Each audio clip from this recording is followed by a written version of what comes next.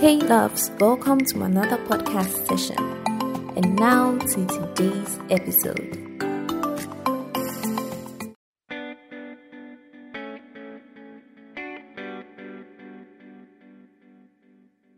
So hi guys, welcome to today's episode. But before I begin, last week I posed a question in the episode on self-medication, and that was, what is the maximum number of tablets of paracetamol an adult could take in a day? I got some really interesting answers which I would like to share with everyone. Now the thing is, most people told me the maximum number of tablets was 6.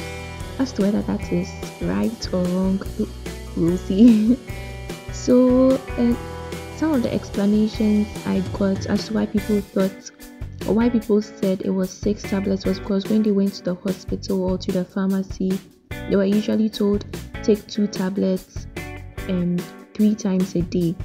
So to the answer, you could actually go a notch higher, which is 8 tablets. So for paracetamol tablets, 1 tablet is usually 500 milligrams. So you are given 2 to make up 1 gram or 1000 milligrams. So that's it. And you are not supposed to exceed 4 grams in a day. So if you do the math, that's 8 tablets. 8 tablets will make up 4 grams. So you are not supposed to exceed 8 tablets in a day. So you could go as high as 8 tablets. But that doesn't also mean that you should go for 8 tablets. When you take the paracetamol, your pain goes away. You do not need to take more, except in situations where you are on a malaria medication. So you are doing malaria treatment. In that case, you are given paracetamol together with your anti-malaria, and you are asked to take the paracetamol 2 tablets 3 times a day for the 3-day period you are taking your anti-malaria. That's different. But if you are just taking it for pain, maybe in the morning you're feeling some pain, you take it. In the afternoon it's not going, you take it again. Like, be careful how you take your paracetamol, because paracetamol has some effects on the liver if taken in toxic doses. So just be careful about your intake of paracetamol. If there are other things you can do, if you can avoid taking the medication, the paracetamol, please do. Maybe your pain or your headache is as a result of you being tired. So rest, relax, yes, and all those things. Don't just rush to take in or to calm down paracetamol. So that's my advice, and that's the answer. So you're not supposed to exceed 8 tablets, which is 4 grams. I hope we are all clear with that. Okay. So to today's episode, I was hoping this would be a short episode. Let's see how it goes. So this was born out of a conversation I was having with a friend. Yes, it's about appetite stimulants and blood tonics. We were talking, and she said she was going to get some blood tonics to gain weight, and that was really interesting. So I said, oh, let me share this and as a whole podcast episode to also educate and get some views from everybody. So please share and send me your views concerning this topic, what you also think, the things you've heard, so that if we can address them, we will. So appetite stimulants, these are medications, so usually they are vitamin supplements which contain an ingredient to help you increase your appetite. And when your appetite gets increased, you're able to eat well, and that helps with your weight gain. So for most of the appetite stimulants we have on the market, they contain the ingredient cyproheptadine. So you see things like apetamin. If you've heard them before, that's great. If you haven't, well, you can search on them, as I mentioned. So we have apetamin, there's also cyprodine. These things contain the ingredient cyproheptadine, and cyproheptadine is what helps you increase your appetite for you to gain that weight. Yes.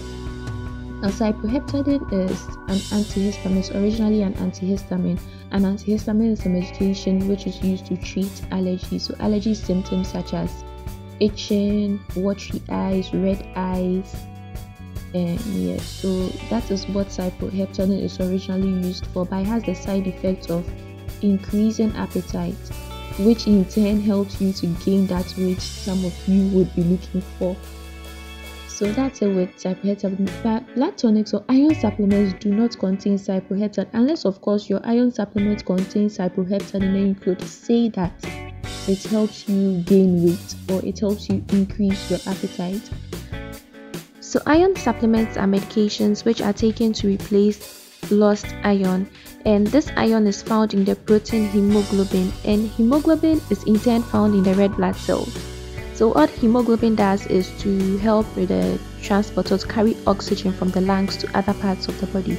So when you take in iron supplements, this is what you are doing. You are trying to replace the iron which is deficient in your body.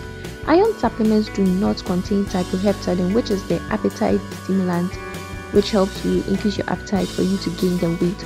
So when people say they are taking iron supplements to gain weight, there is some lie in that. It doesn't outrightly cause you to gain weight. It's rather the appetite stimulant, or rather supplements which contain cyproheptadine. This is the appetite stimulant that helps you gain the weight. So that is what this episode is all about. I just want to clear the air about that. So appetite stimulant which contains cyproheptadine, the ingredient cyproheptadine, so you could read more about it, is what increases your appetite and then you gain weight. Now this brings me to this topic, or this acronym BMI. I don't know if all of us know what BMI is, but BMI stands for Body Mass Index. So the reason why I am bringing up this acronym Body Mass Index is because you can use that to figure out if you have a healthy weight or you are overweight, so that you know if you have a greater risk of developing weight related health problems, so that you start working. If you have to exercise, you cut down certain things you do, so that you do not end up falling sick, let me put it that way. So I'll take you through the calculation for your BMI. So let's do it together. You can grab your phone if you have a calculator and grab it and let's try it. So it's your weight in kilograms divided by your height in meters squared, or let me put it this way, your weight in kilograms. So weight in kilograms over your height times your height in meters times your height in meters. I hope I'm not talking too much. So let's just try an example so that we get it. So assuming your weight in kilograms is 60, so you weigh 60 kg, and your height in meters is 1.65 meters. So what you are going to do, so you can grab your calculator or your phone, yes, whatever at this point, and let's do this. So that would be 60 kg divided by your height in meters, let's say is 1.65. So divided by 1.65 times 1.65, because we need your meters squared. I hope you get it. So that would be 22.03. So that's the answer you're going to get. So it means your BMI is 22.03 kilogram per meter squared. I hope you get it. Yes, so that's a way you could know your BMI, and you do this calculation from your home. Yes, and let me take you through the BMI category so that you know if you fall in the category underweight, normal weight, overweight, or obese. So an underweight person would have a BMI less than 18.5. So if you have a BMI less than 18.5, it means you are underweight. If you have a BMI between or within this range 18.5 to 24.9, you have a normal weight. So 18.5 to 24.9, that's a normal weight. If you are within 25 to 29.9, you are overweight. Overweight is 25 to 29.9. Then if you are obese, you have a BMI of 30 or even greater, 40, 50, that means you are obese. So in this case, when you know these things, you know what to do and how to take care of yourself. So I advise, if you do not know your height, your weight, these are things you can check. You can walk into a pharmacy. Some pharmacies have the skills for checking these things. Then you could calculate your BMI yourself, or they could do it for you, so that you know these things and start working on yourself to avoid these health related issues which are weight related. Yes, so that you avoid all these things. And so this brings me to the end of this episode. I hope you enjoyed this episode. If you have any questions, comments, suggestions, I would like to know your opinions on this appetite stimulants and blood tonic wahala. So if you've heard anything or you know anything, please share with me. And how do you do that?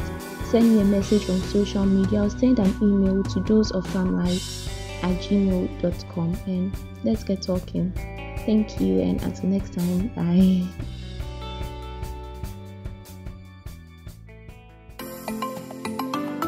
If you enjoyed this episode, please rate, review, and subscribe. Connect with me on Facebook, Instagram, LinkedIn, Twitter, WhatsApp, and email. Thanks so much for listening. Until next time, stay blessed. Bye.